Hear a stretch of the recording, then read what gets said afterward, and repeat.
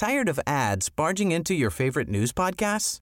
Good news. Ad-free listening is available on Amazon Music for all the music plus top podcasts included with your Prime membership.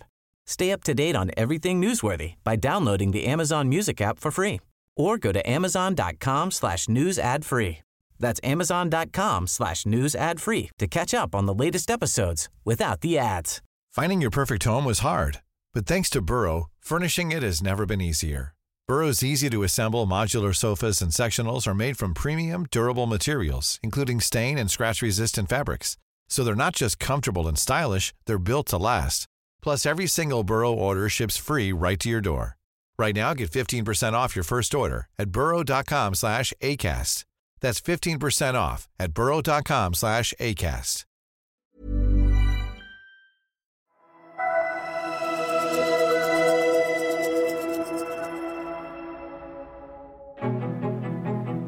I think they'll still notionally try to pretend that they're all being very careful about budget management and getting back on track. I mean, economy is always important, but I think the impact of the pandemic and vaccinations are so massive that that's going to drive the election.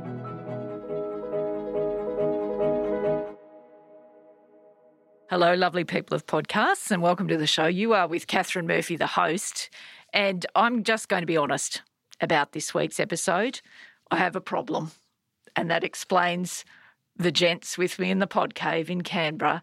I have no idea what is happening in the economy. I have been so busy with the pandemic and a bit of climate change and a bit of all kinds of business that I have completely lost the thread of the economy. And it occurred to me that I have not done a regular episode with, you're going to introduce yourself, fellas, actually. Greg Jericho. And number one with a bullet, Shane Wright. And we will get to it. We'll explain why I went number one with a bullet very soon. Oh, my God. What could possibly go wrong? Anyway, look, regular listeners will know that periodically I catch up with the lovely Shane Wright, who is at the Nine Facts Papers and who is senior economics correspondent. And I think that's the first time I've ever nailed your title in the first take. Senior. And Greg Jericho, of course, who needs no introduction, Guardian Australia's mans of fact charts, numbers, etc. So, yes, we're just going to catch up on the economy. So I'm just going to really throw this conversation way open. Shane, why don't you kick us off? What is happening in the economy? Yes, Shane.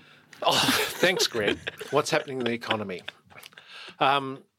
Things are still shut down, but they are going to reopen, and that's the good part. So what that means in terms of ordinary people is that there are a lot of people who are at home twiddling thumbs, feeling earthquakes and reading Rolling Stone's top 500 songs of all time. That's how I segued into number one with a bullet there for you listeners. And Greg and I will discuss the RSPECT on number one and the absence of Cyndi Lauper for we should actually just do a music podcast. We should. We will one day. It is ridiculous that we even pretend these are about the economy. But anyway, yes, sticking to that. And that's with the alleged topic. The alleged topic. Of the people economy. at home reading a Rolling Stone online because they have time, because they can't go to work at the moment. And let's see, in New South Wales, as of last month, there were about 280,000 people who were at home for no work. There were another 300,000 people at home working 0 hours for what they said were other reasons, which AKA I can't go to work. So you've got there's 500,000 people in New South Wales right at the moment who aren't in work. For most people, that's how the economy plays out in terms of have I got work or I haven't. The Reserve Bank and Phil Lowe and co are talking about we won't be increasing interest rates until Rolling Stone puts out another top 500 list. And you've got a budget that is running into troubles because the price of iron ore has gone south very quickly because why does that happen? Why is that? I'm glad you asked. Evergrande. The humongous, I think that's the accurate description of the size of this property development company in China, which owes a casual $500 million that has to be repaid by the end of the year. can't build. There's no demand. It's actually knocking down buildings. What do high-rise buildings contain? Steel. What goes into steel? West Australian iron ore, which 4 months ago cost you $230 a tonne. Now you can get it for $90 a tonne, and it's going south. So that's another big factor that's floating around, but that's for the budget as opposed to the economy in which you, myself and Greg inhabit. Yes, indeed. Yep. Greg, thoughts? Yeah, I mean, well, the unemployment rate's at 4.5%, so everything's rosy. It's best unemployment since 2008. That's it. That's the reaction I had when I saw some of the songs on Rolling Stone's Top 500. Yes. One of the big problems at the moment in trying to answer the question of what's happening with the economy is even trying to measure it is all sort of gone up the spout because things aren't going the way they're meant to be going. Unemployment, as Shane pointed out, do you go up the spout or down the spout? Down the spout, up the spout, round the spout, round the twist. Itsy Bitsy Spider went up the Well, garden he spout. did, and I guess if you had a high pressure fire hose, you could go up the spout. I don't hold a hose, mate. No. Convention. Sorry, breaking in with that very important check on my metaphor, which. Now I'm just going to stay in my little box now. Crash through. Yeah, as Shane was pointing out, there was actually more people around Australia who were notionally employed but working 0 hours in August than were actually looking for work, which is not how the unemployment rate is meant to work. No. I mean, there is always a number of people who are notionally employed but don't have any shifts and aren't bothered to look for work because they know shifts will probably come back the next week or next month or they're right. Generally, that's about 60,000 a month. In August, it was 620,000. So it's a slight jump. The problem is knowing how is that going to get back to normal, how soon. We've got all the, what do you call it, the map, I guess, for... The four-phase reopening plan, reopening plan. Yes. Which may or may not be informed by the Doherty modelling, depending on who you talk to. I mean, last year it actually did kind of snap back fairly quickly. Yeah, it did. The worries with Delta, it's going to be a little bit tougher, but it makes it hard to work out, are we really in the crapper or is it just, we just have to get past this and everything will bounce back? And it's... I'm relying on the Pons Institute to get their map out and just see how that goes. They have been suspiciously quiet. I know. Questions need to be asked. Where is the hyaluronic acid? So people are going to ask, what the hell's the Pons Institute? It really is a case of trying to measure where things are in stasis at the moment. It's everything's sort of stopped artificially. Does that mean the economy's going well? No. Does that mean the economy's terrible? I don't know. It's... God help the poor boffins at the Treasury trying to work out what things will be this time next year. But I think we can say that without too much fear of contradiction that interest rates aren't going anywhere for a long time. What that means for house prices, who knows? But if anything, I think we could guess. If anything tells us about house prices in a pandemic is that reality and house prices have got nothing to do with each other, so it's all a bit weird. I'm going to segue into house prices because pre-pandemic, one of the key arguments about house prices had been that immigration is one of the key issues. Yes, indeed. We've got all these people flooding in. What the hell has happened? That argument has imploded because we are losing people net out of the country, and yet this is what's going on. Like, we have got 20% increase over the past 12 months in Sydney, 24% in regional New South Wales, regional Tassie, and I think, like, I had a piece the other day talking about, like, the average mortgage alone has gone up $200,000. And I've got pundits saying, it's housing, still, affordability is not out of control. I'm going, someone's got to pay back this. Like, people are taking out humongous term, humongous mortgages. But that's, like, of all the things that have come out of the pandemic and the economic impacts, the one about property prices, and it's not just an Australian thing, this is going on everywhere, is that exceptionally cheap money. Yes. All of this cheap money either going into propping up, like going into the share market or going into housing. I think it's over the next 5 to 10 years, what happens to all that? What sort of macro impact it's left? I think it's going to be one of the most intriguing questions going around. Well, it looks like the biggest bubble in Christendom. Well, the problem was it a bubble? I don't think Phil Lowe and Guy Debelle are really wanting to. Then they've said we're not going to pop it, and the government doesn't want to pop it either because of what would happen if that occurred. But for the love of God, you've got it's a bit scary. Anyone under 40 is absolutely stuffed. Yeah. When you feed into what's going on in incomes, and which comes back to Greg's point about, say, the RBA not moving interest rates until forever, like 2024, and that's largely because wages aren't going up. Yes. Yeah. So there's somewhere along the line, it's got to fall apart. The Reserve Bank keeps saying that they won't raise interest rates until inflation's consistently within 2 to 3%, and they also, obviously, wages need to be growing by more than that for prices to be going up. And, let's be honest, wages are not going to be getting above 3% growth. Well, not at all, let's be honest, because that's the experience of recent years, but certainly not in an environment where there is, getting back to where we started, which is who knows what's happening in the economy. Like, that's the principal point. I mean, you need confidence. You need confidence about your viability, your prosperity, in order to, give your employees a larger share of compensation. But there's one point I just want to linger on here. Another song not on the top 500 list by the Cranberries. Just saying, linger wasn't there. Just what can I do? What can I say? I'm already not in control of this conversation. What is the impact? Do we know? I know there are considerable fiscal supports out there. People are getting hardship payments.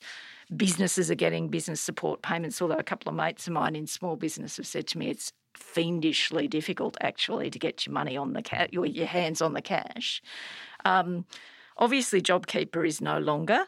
But the whole sort of methodology of JobKeeper was keeping people attached to viable businesses that would snap back, would bounce back.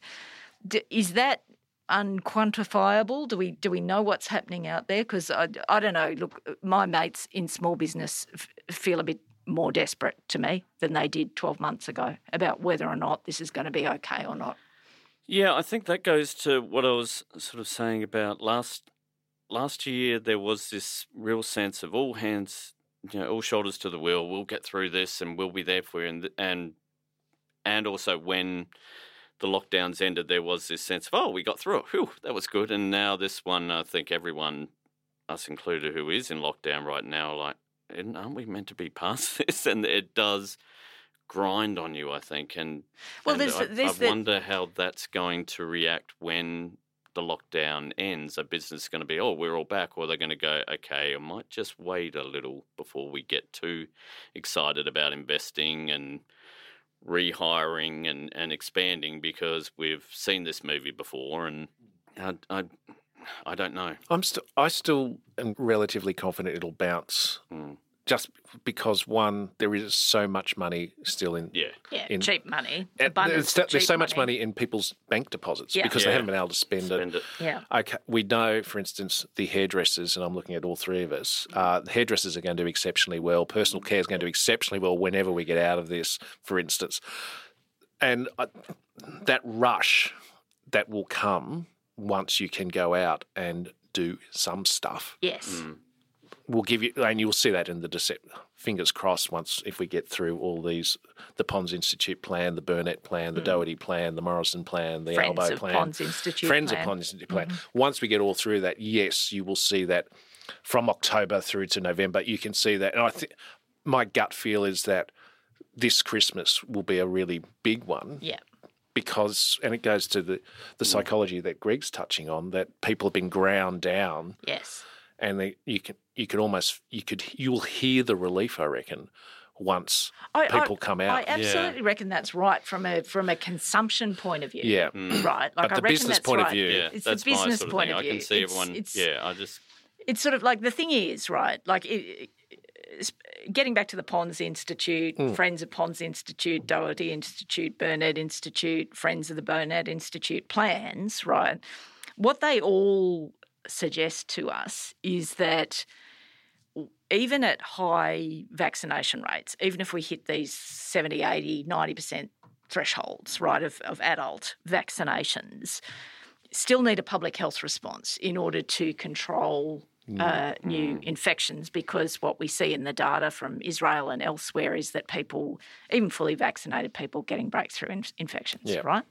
So hospo businesses, hairdressing businesses, like one imagines that if this is actually a phased reopening that doesn't result in just mass non-compliance, just mass screw that, we're not going to do that, these businesses will have capacity restrictions and other things for a period of time. So then can you know, I mean, I know this is imponderable, but I mean, you know, it's the whole purpose of this podcast is pondering the imponderable. That's what we should call it, actually. Well, again, the top 10 on the Rolling Stone top 5. It's unponderable. We could ponder that for hours. He will not be thwarted on the top 10. I'm not going to be. He will not. No, but seriously, I know we're guessing, so full disclosure to the listeners, obviously we're all guessing, but that's what's running through my mind. So what's the viability of the corner store cafe if for a number of months they can have, I don't know, 6 sit-down patrons, for example? That's a good question, but I look at what's going on in Europe, Britain, US, for instance, Japan, where they have to paraphrase, they're living with the virus. Yeah.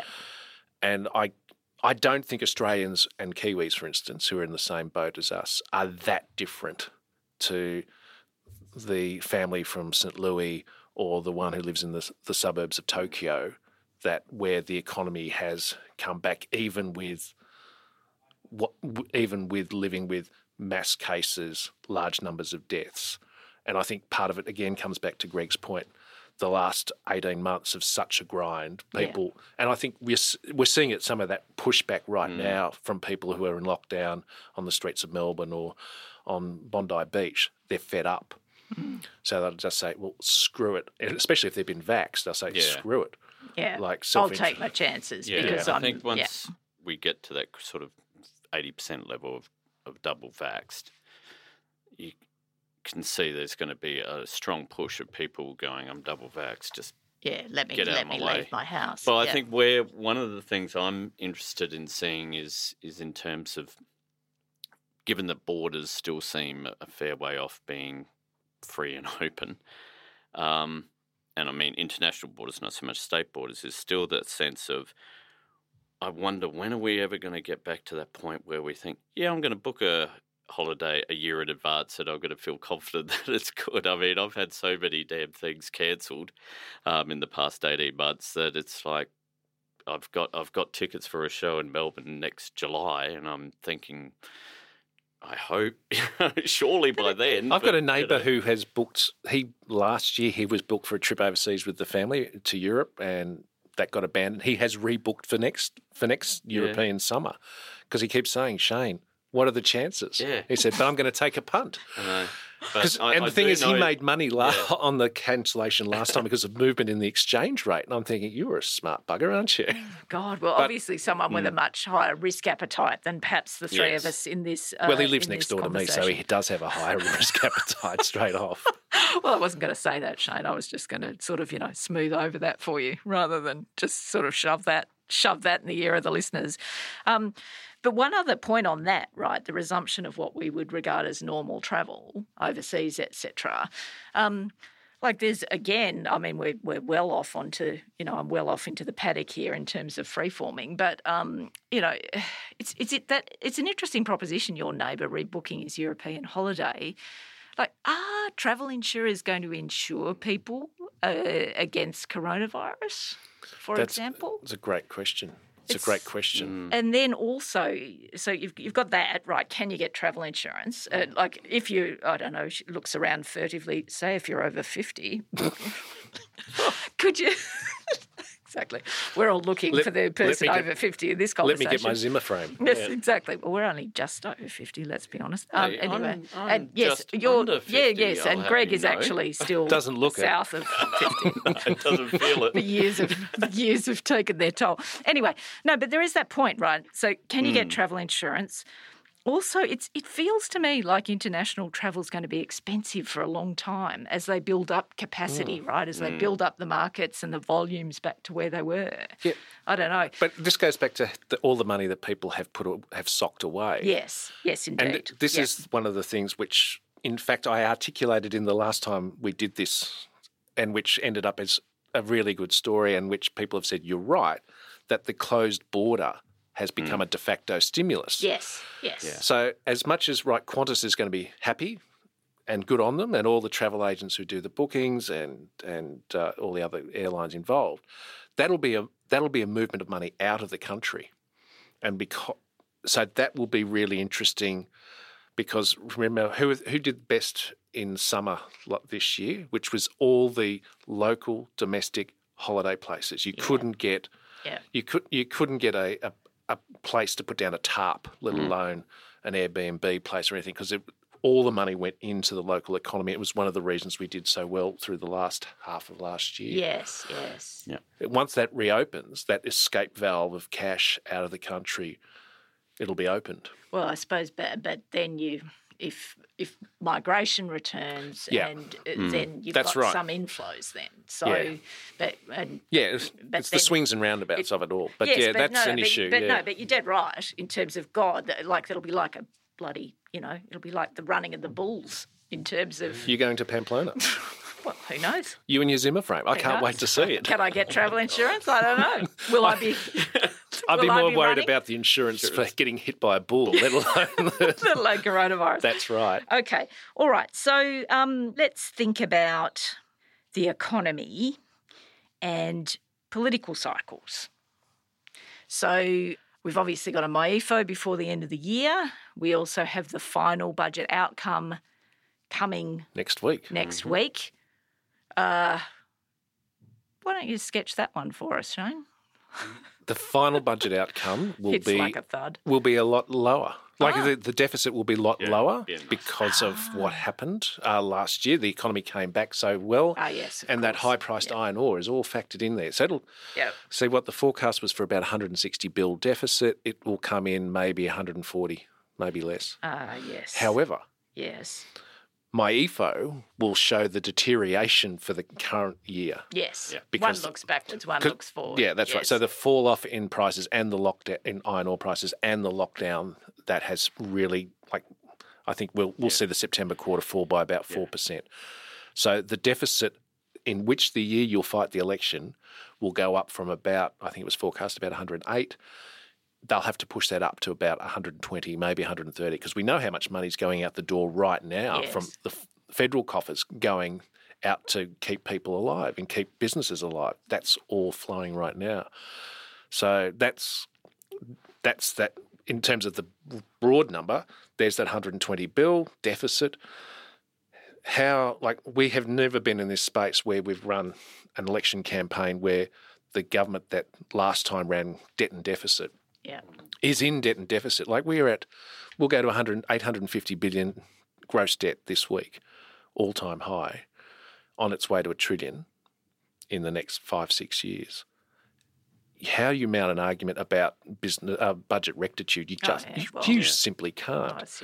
But how they then how both sides develop policy, I find really interesting as well. Because if you accept we're just going to have deficits, then does that affect your mindset in policy? Yes. Well, does it affect internal discipline in political parties on both sides? Various stuff. Yeah. Well, I mean, I think offsets. Does anyone remember offsets? Yeah, that's right. It's gone. That's all gone. Yes, it is gone. Yeah. I mean, it was kind of a little bit gone beforehand anyway, wasn't it? All the savings that they were going to. Not to this extent.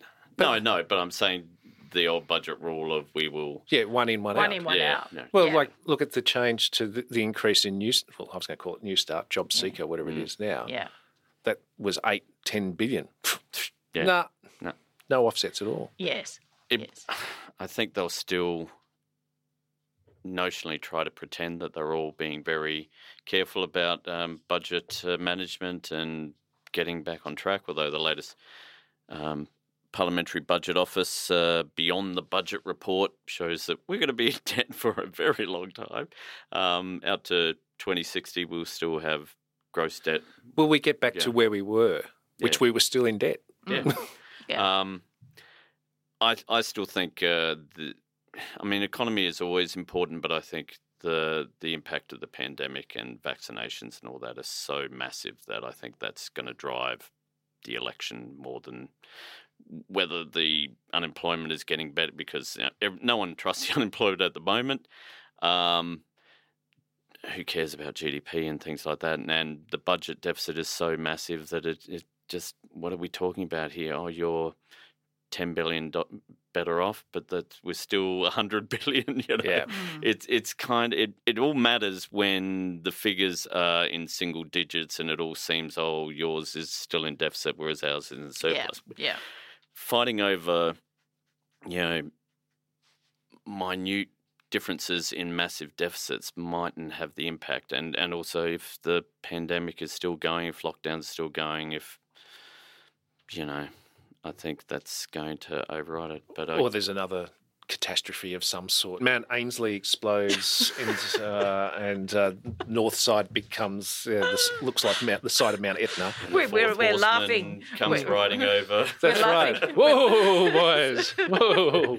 We're laughing out of a self-protection mechanism, not because we are actually indifferent to human life. Just to be clear. And none of us live near Mount Ainslie. Before you write letters, just to be clear, we are not at all indifferent to human survival. But yes. I think regardless of the economy, I think the economy will improve once the lockdowns and everything ease, and you can suggest that Scott Morrison will wait until it seems to be the opportune time where everyone feels like, oh, it's at least back to sort of normal. Maybe the footy crowd is kind of back to normal.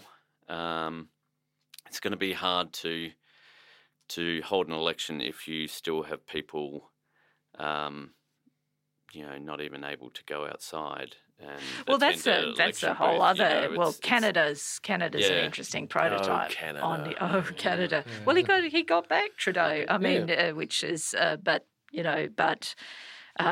a bit hairy there for a while. But that's an interesting prototype of how the hell you run an election campaign during a pandemic, which is another mind bender, I guess. It's sort of quite interesting to think about that.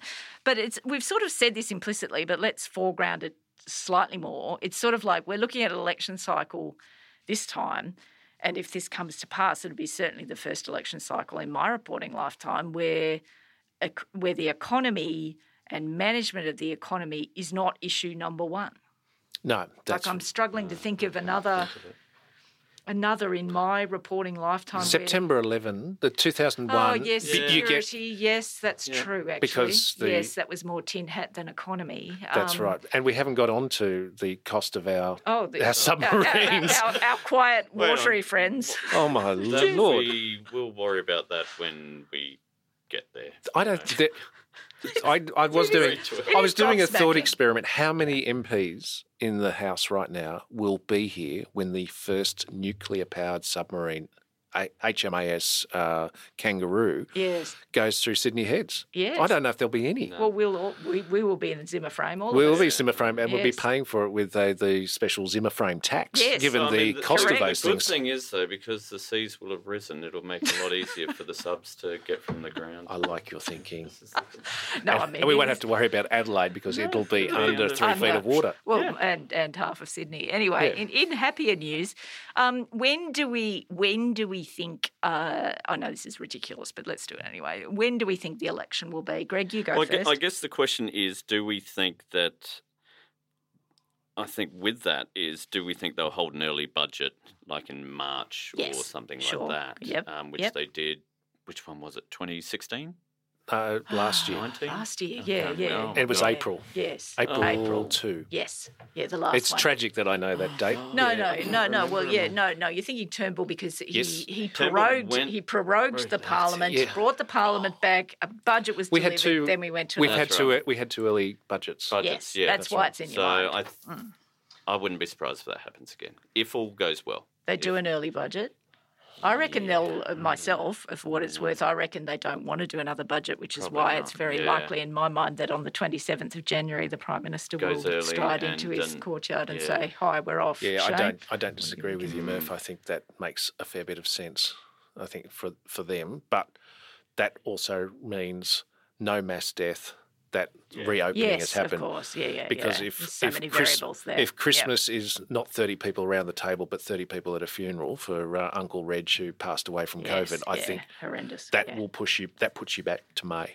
Well, it's interesting this because I can't see them going to an election this year. I can't see it. But nonetheless, these theories do persist that they will. On that basis, in a way, that the longer you wait, the more the more risk there are in the variables, right? Because obviously the Prime Minister cannot occupy the office forever. He will have to face the people.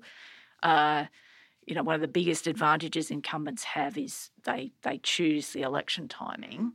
Obviously, if you were worried that things were going to go really dramatically south next year, then you might go early, but you'd wear the dividend for being tricky also. I think also you'd only make the calculation going early, given what's happening in Victoria and New South Wales, if you think the blame will go to the state governments, not to federal. But the problem with that is people don't differentiate and they'll just blame whoever comes first. And if first up is a federal election, well, that might get the blame. I can't see it doing while we got a lockdown. It just in 50% of the population are under lockdown. I look at like Morrison has told his own troops he wants to go term. Yeah. Inside the Liberal Party, like the mess that is the West Australian Liberal Party, neither party has got candidates in every key seat yet. Yeah, that's right. Which there is always danger in racing that out. We're into the last week of September, 33 days. You've got to make a call for the first week of December election, which is really the last time you can go. You've got to make that call in the next 4 weeks. Yes. And that means you've lost MyEFO as a possibility, as a rallying call. Yes. Because the MyEFO will be bad in terms of what the budget bottom line is, but lockdown is the key. Yeah, I think if they went this year, it also brings out the questions: are you being, safe, and makes them look like you're being sort of disregarding the health advice and all that, which they don't want to have to be talking about. But it's either they come back after Australia Day and call it, or they have to think about an early budget. And you're right, if they don't want an early budget, then it's going to be in early March. Yeah. I And think if it's not, it's going to be in May. I guess. Yes, exactly. What else? What have we forgotten? We're sort of bang on the time. But what imponderables have we not yet scaled? In terms of the economy? Yes, in terms of the economy. Final thoughts. Let's call it that. Final thoughts on the economy. Observations. Well, you end up back in housing, I think. Yes.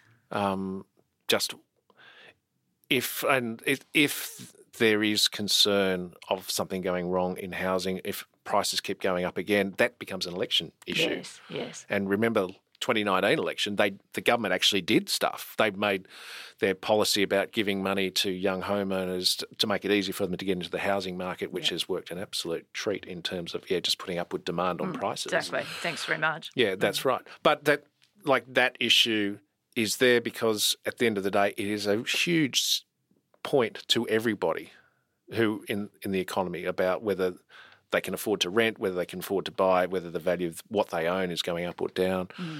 And then we get into wages growth as well, which is always a constant. Yes. And it's constantly bad. Yes, constantly bad. Yes. So we're really getting into cost of living issues. Yeah. And so it's sort of that's interesting, isn't it, Shane? Because in a way, we've all just said this won't be an economy is front and centre election, but there'll be a consumer element of your lived experience, as there always is with an election, as there always is, and especially because in both parties are going to, well, perhaps not the Labor Party as much, but certainly there's always a sense of, okay, things in the past I don't care about, tell me what are you going to do for me now, which means the economy always comes back. So, and if it is, house prices are insane. Yes. There's a chance that if the home loan growth flows through to house prices like it has for the last 20 years. We're looking at 40% growth in Sydney and Melbourne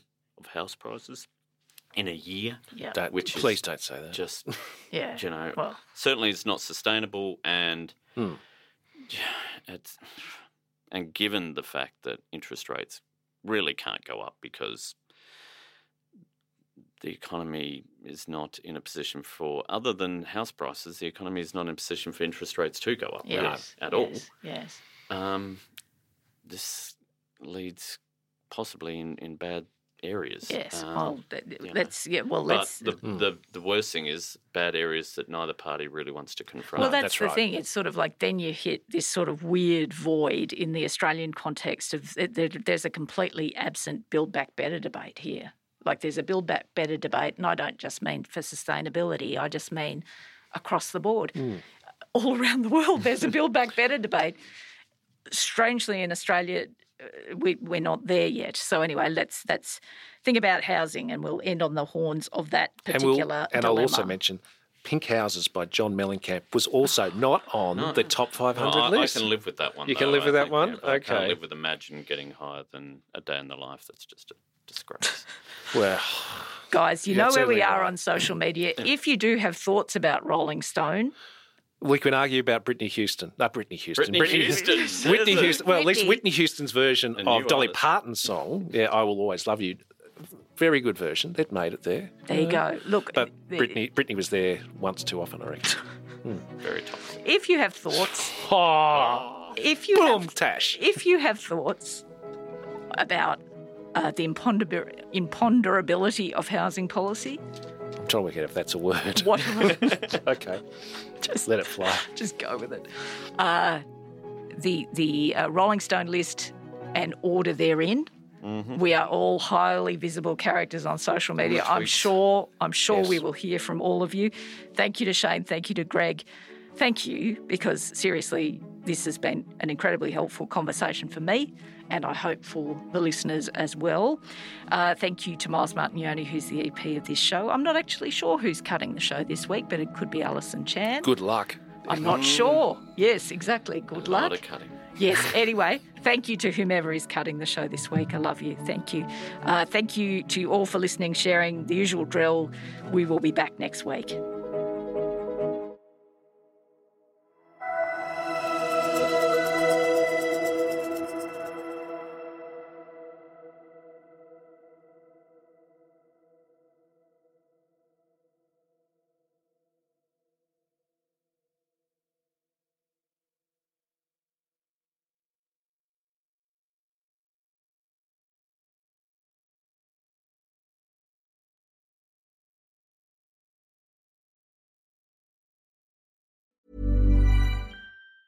Tired of ads barging into your favorite news podcasts?